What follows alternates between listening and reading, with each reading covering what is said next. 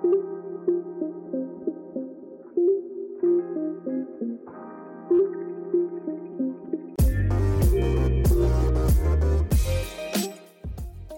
to all the rugby league diehards and welcome to another episode of 6 to Go.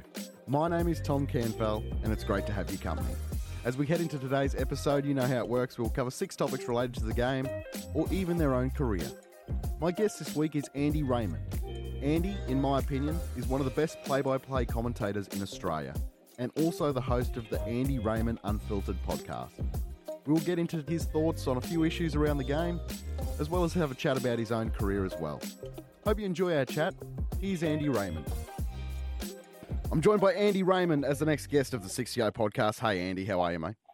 How are you, legend? Are you well? I'm very good, thanks. Really happy to have you on, mate. I've got 6 topics to cover with you today, and I'll kick things off with the game you called over the weekend. Manly Dogs. Manly get a tough victory. They weren't at their best, but it's a win that they needed.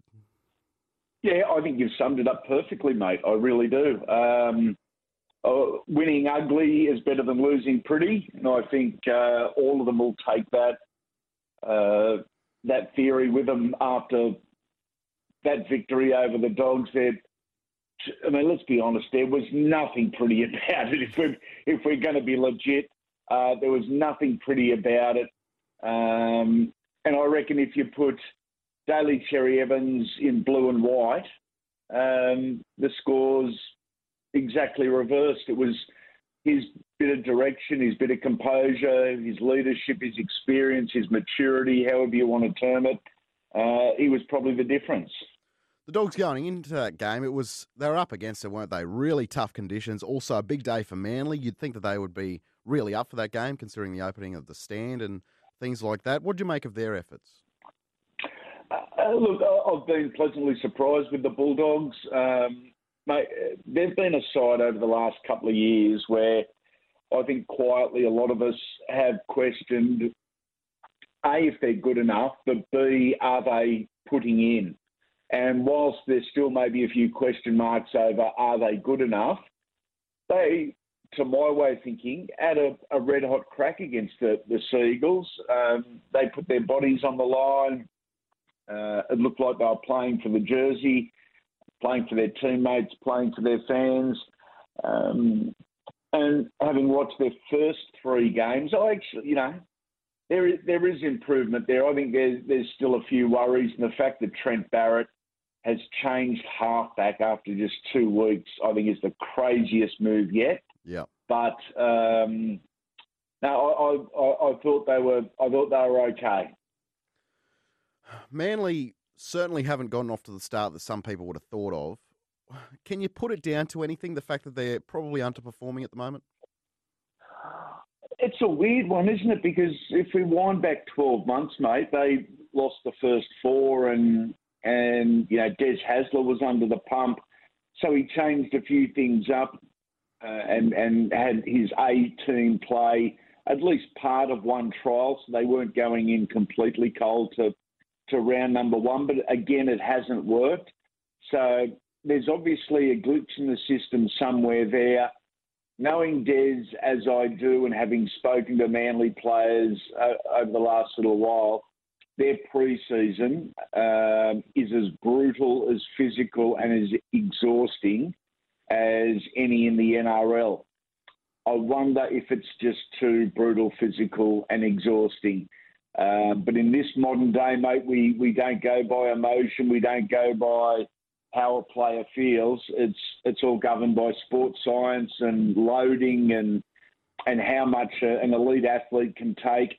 And all those things would be used by Des. Every single statistic known to man he would have on his laptop. So he's got his reasons for it. And it could just be coincidence as well. It could just be coincidence. But it's probably something they'll have a look at the end of the year and see if they can tweak that as well. Can I ask you what you made of the rule change of if it's a 6 to go in your own 40, then it's actually a penalty rather than play on and 6 to go? To me, there's 2 main takeaways I've got, and I'd love your opinion on it.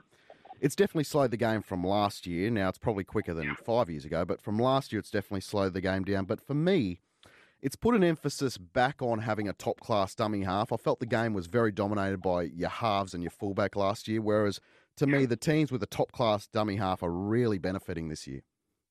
Yeah, and that's going to continue to be the trend. I think in a few years' time, as we still settle into these new rules, I think the number 9 is going to be the most important guy on the field, bar none. He's going to have a real level of endurance. He's going to have a football brain.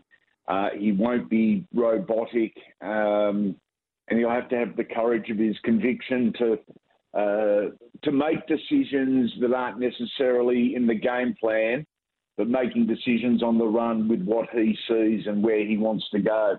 I agree that it's slowed the game down marginally. I think that's a good thing. I think, going back 2 years when we first changed the rules and it became touch football. I thought it was too big a change, too fast, and I think without actually admitting it, the NRL has looked for a way just to temper that a little bit. The games have been great games of footy. They've been close games. They've been exciting games. But it's back finding that level ground between new rules, what's attractive, but also the nuts and bolts of what rugby league is. It's a really delicate mix, and not everyone's going to agree and try and find a formula that 100% of people will agree on. That's never going to happen, but I reckon they're headed in the right direction, Tom. I really do. Manly, going back to Manly just for a second, I think that they're the team that's really worse off for this rule change, because you saw last year 6 to go, spread to 4 and spread to Cherry Evans, and they were able to get wide to Tom really quickly. Whereas now, I really like Lachlan Croker. I think he's a first-grade footballer, but the fact that they don't have a top-class 9 probably is hurting them the most at this stage.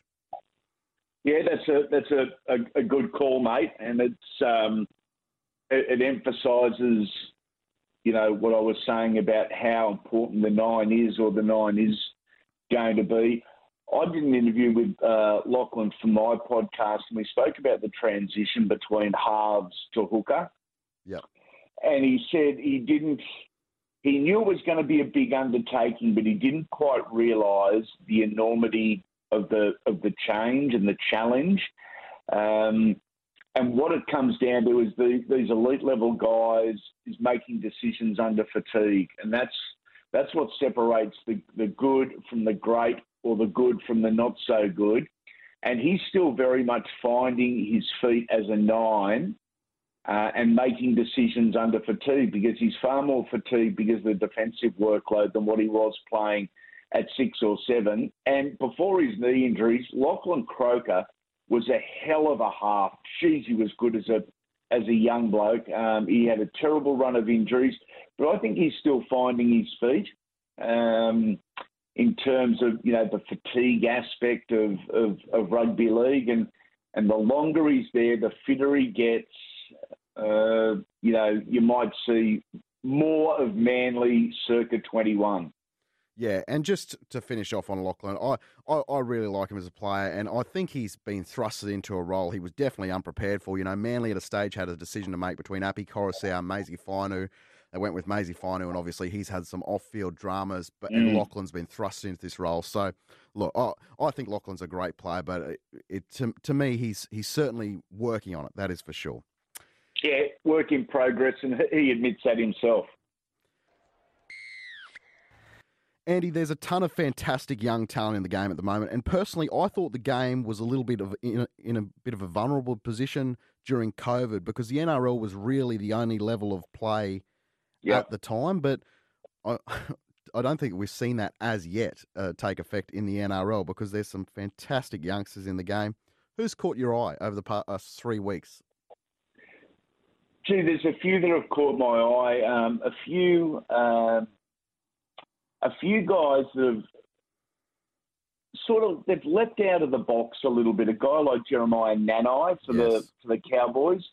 It shouldn't be as a surprise to anyone that has watched him and followed him. I haven't seen a great deal about him over the last couple of years, but I've heard from, very good judges that are mates that, he ticks all the boxes, an amazing young athlete and has that ability to place himself at the right place at the right time. And sometimes it's just luck, but sometimes there is a genuine knack to it. And I thought we saw that yesterday in the Cowboys and the Broncos game.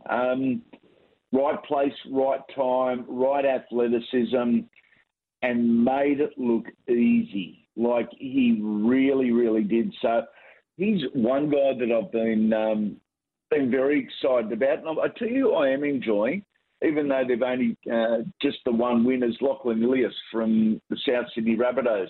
What a position to come into. The number 7 at the Rabbitohs on the back of, the favourite captain of all time and the record breaker, the history maker, Adam Reynolds. And young Lachlan isn't trying to be Adam Reynolds, isn't trying to play Adam Reynolds' game. He's being Lachlan Ilias and playing his game. And I think, for his first couple of run-on games as a 7, I think he's done tremendously well. I agree with you there with Lachlan Ilias. And also, just to touch on Jeremiah Nanai, geez, it's a good time to score a hat-trick when you're in contract negotiations, isn't it? Oh, isn't it? Isn't it? It's all in the timing, as they say. And just on the Cowboys, real quick, if they're able to keep Nanai and have Luciano Leilua come in for next year, that's a great back row combination going forward. Yeah, it is a great back row combo going forward. I still think they need that hard edge in the middle somewhere. They need an addition in the middle of the park in the front row to take a little bit of the pressure off Jason Taumalolo. Jason is so reliant on the first and second hit-ups, bending the line and getting a good quick play the ball, that a really strong, athletic, probably younger front rower that's able to get that quick play the ball, that'd be gold for the Cowboys, absolute gold, because Jason would then work on the back of that. No doubt about it. Andy, there's a deadline at the end of this month for Craig Bellamy to make a decision as to whether he continues as head coach at Melbourne. Do you have a gut feeling as to which way he'd be leaning? I honestly thought a couple of years ago that he was going to call time. Really? I really did. He looked, to me, and I've known Craig for 32 odd years, but he looked tired. His work ethic is such that, mate, he is doing 16-hour days, 7 days of the week, and the 8 hours that he's not working, he's thinking about it. Yeah. So he looked tired. I think he might get a little excited about the transition Melbourne are in, and Melbourne are going to find themselves in. Yeah. Never before have they needed to have such a player rotation as what the next 12 months is going to be, with the Bromwich boys and Felice Gafusi already off contract.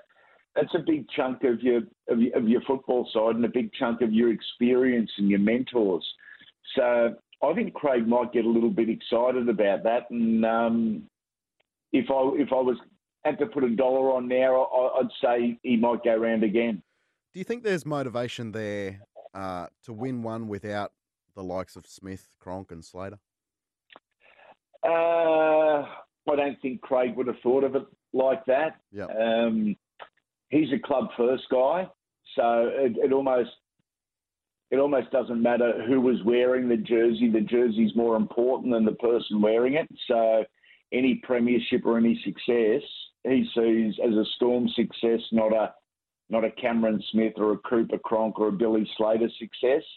But yeah, look, it raises a valid point. Craig was blessed with some wonderful recruitment and retention over the years, but that shouldn't take away from his coaching prowess, his coaching record, and the legacy that he's built. So no, I don't think he would look at it like that. I think it'd be more the challenge and guiding the next group of young men to something special. Harry Grant and Jerome Hughes look like they're close enough to signed up, with Cameron Munster being the odd one out there, and we know that the Dolphins are circling profusely on a Munster signature. Can you get the crystal ball out for me? Would he be the first marquee signing for the Dolphins? I'm not sure. What the Dolphins are doing is driving everyone else's prices up, and they know that. Yes. And that's been a really smart ploy of theirs since day dot. They don't mind if the media is reporting that they're chasing this player or this player or this player, whether it's right, wrong, or indifferent. It drives the price of that player up. So if his club is going to keep him, they're keeping him on probably more money and less salary cap than what they had planned. Now, with Cameron, look, he's had well-documented problems for a number of years off the field. We don't doubt what he can do on the field, but off the field, you really hope that he's learnt the lessons and he's a better man now than what he was 12 months ago. I still think there's a huge element of risk in perhaps signing Cameron as your marquee guy. Your marquee guys, your sponsorship, your advertising, your membership. It's far more than just being a footballer. There's a lot of responsibility that comes with it. And I think Cam is probably more of a turn up and play guy than the marquee guy, if that makes sense. My last couple of questions, Andy, about you and your own career. In my opinion, you're one of the best play-by-play commentators in all of sport, whether it be boxing or footy. And some of the fights you've called have been iconic, and to me, you're a big component for that. From your perspective, what makes a good caller or commentator? Allowing the stars of the show, which is the boxers or the footballers or the race car drivers, to be the stars of the broadcast. We did Barry Hall and Sonny Bill Williams last week for Stan Event, the very first one. And I had Anthony Mundine, Danny Green and George Cambosis in commentary with me. And we went through a few rules beforehand. As a play-by-play guy, it's my job to tell the viewers what's happening. And as fighters or ex-fighters, you tell them why it's happening. But I said there is no need to talk over the top of everything. Dead air is okay. And I'll give you an example. When you've got the camera in the corner and the two boxers make their way over into the corner and they're throwing punches, and you can hear the body shots and you can hear them, talking or grunting or groaning and throwing punches. There is nothing I can say as a commentator that's going to enhance that visual or that experience. So I'll always shut up. I do the same in a scrum in rugby league, or when the referee's talking to a player in rugby league. I can't add anything to that, so why try? And it infuriates me to hear commentators, or colour commentators more so, during a rugby league game. The ref calls out the naughty kid and is going to send him to the sin bin. And you've got the colour commentator saying, oh, here he goes. He's going to give him a warning here. He'll probably go to the sin bin. And this is for a high shot. Shut up and let us hear why he's going to the sin bin. You don't have to relay the message when we can hear the message firsthand. Yeah, that's 100% right. Do you ever You'll notice that now. You'll notice that now. 100%. That's all I'll be listening to over the weekend. Do you ever go back and listen to something for the purposes of listening to your own call and listening how you went personally? No, I don't. I can't stand the sound of my own voice. So that would be that'd be a very negative thing to do. I will. I know if I've done okay or if I haven't, just by my own judgment, and I am brutally hard on myself. And unfortunately, I'll pick out one negative as opposed to 12 positives. But I don't sit down and listen to myself back. Others might, and good on them. And if that helps them, that's wonderful. And if that's part of the learning process for a young bloke, great, and do what makes you feel comfortable. But I'm uncomfortable listening to myself and would just get nitpicky, and it'd never end, mate, I don't think. I think it's a common trait in media. For anyone that works in media, you hate to listen back to your own stuff, don't you? Yeah. That certainly rings true for me. Is there any sort of preparation you do for a game on the weekend? Like, is there any sort of individual work you'll go off and do pre-hand? There's a lot, mate. If I've got a game on the weekend, whether it's television or radio, it'll be a 2-hour on-air job, but there's probably 10 hours at least go into it sitting at the office desk at home. I'm OCD, basically, with my notes and my preparation. Everything has to be done absolutely perfectly in advance, so I get the opportunity to absorb it and let it sink in, so it becomes very much second nature to me. I knew that was the right thing to do, but the second game I ever called was a footy game at Parramatta. I can't remember the opposition. I can't remember the players involved. But from the kickoff, a team tried a short kickoff to start the game. And the ball catcher got absolutely smashed and hurt himself. And there was a 7.5-minute medical gap. And we're live, but it's 7.5 minutes. By the time the runners came out and the trainers came out, they attended to him, they assessed him, and then they ended up stretchering him from the field. And I do recall he was okay. But I had 7.5 minutes of live television to fill, and there hadn't been a tackle yet. Yes. There hadn't been a single thing to refer to lighten the load, to make it easier to sort of get through that 7.5 minutes. So I basically sat down and I had my notes there, and I was able to guide the director around where we would have a look at the Parramatta hooker, and I'd tell a story or deliver a stat about him, and then we'd go to another player. And we filled a 7.5 minute hole and did so professionally without making it too obvious that we're all struggling to try and fill time. But you never know what live sport can dish up. So therefore my notes, my research, mate, always absolute 10 out of 10. I wouldn't and couldn't operate in any other way. Finally, Andy, I'd love to talk to you about your own podcast you've been doing for a while now. It's called Andy Raymond Unfiltered. About 250 episodes in, give or take, and it's in my rotation of podcasts, and it's fantastic. And have you found it enjoyable to do? Yeah, I have. I really have. It's one of the reasons, Tommy, and this sounds quite weird, but for 25 years, I've had guidance from producers, executive producers, directors. I've had time restraints because, you can't just talk as long or as short as you want, and your interviews have got to be a certain length to fit in with everything else on the broadcast. And what I'm enjoying is the fact that, podcasting, it's no rules.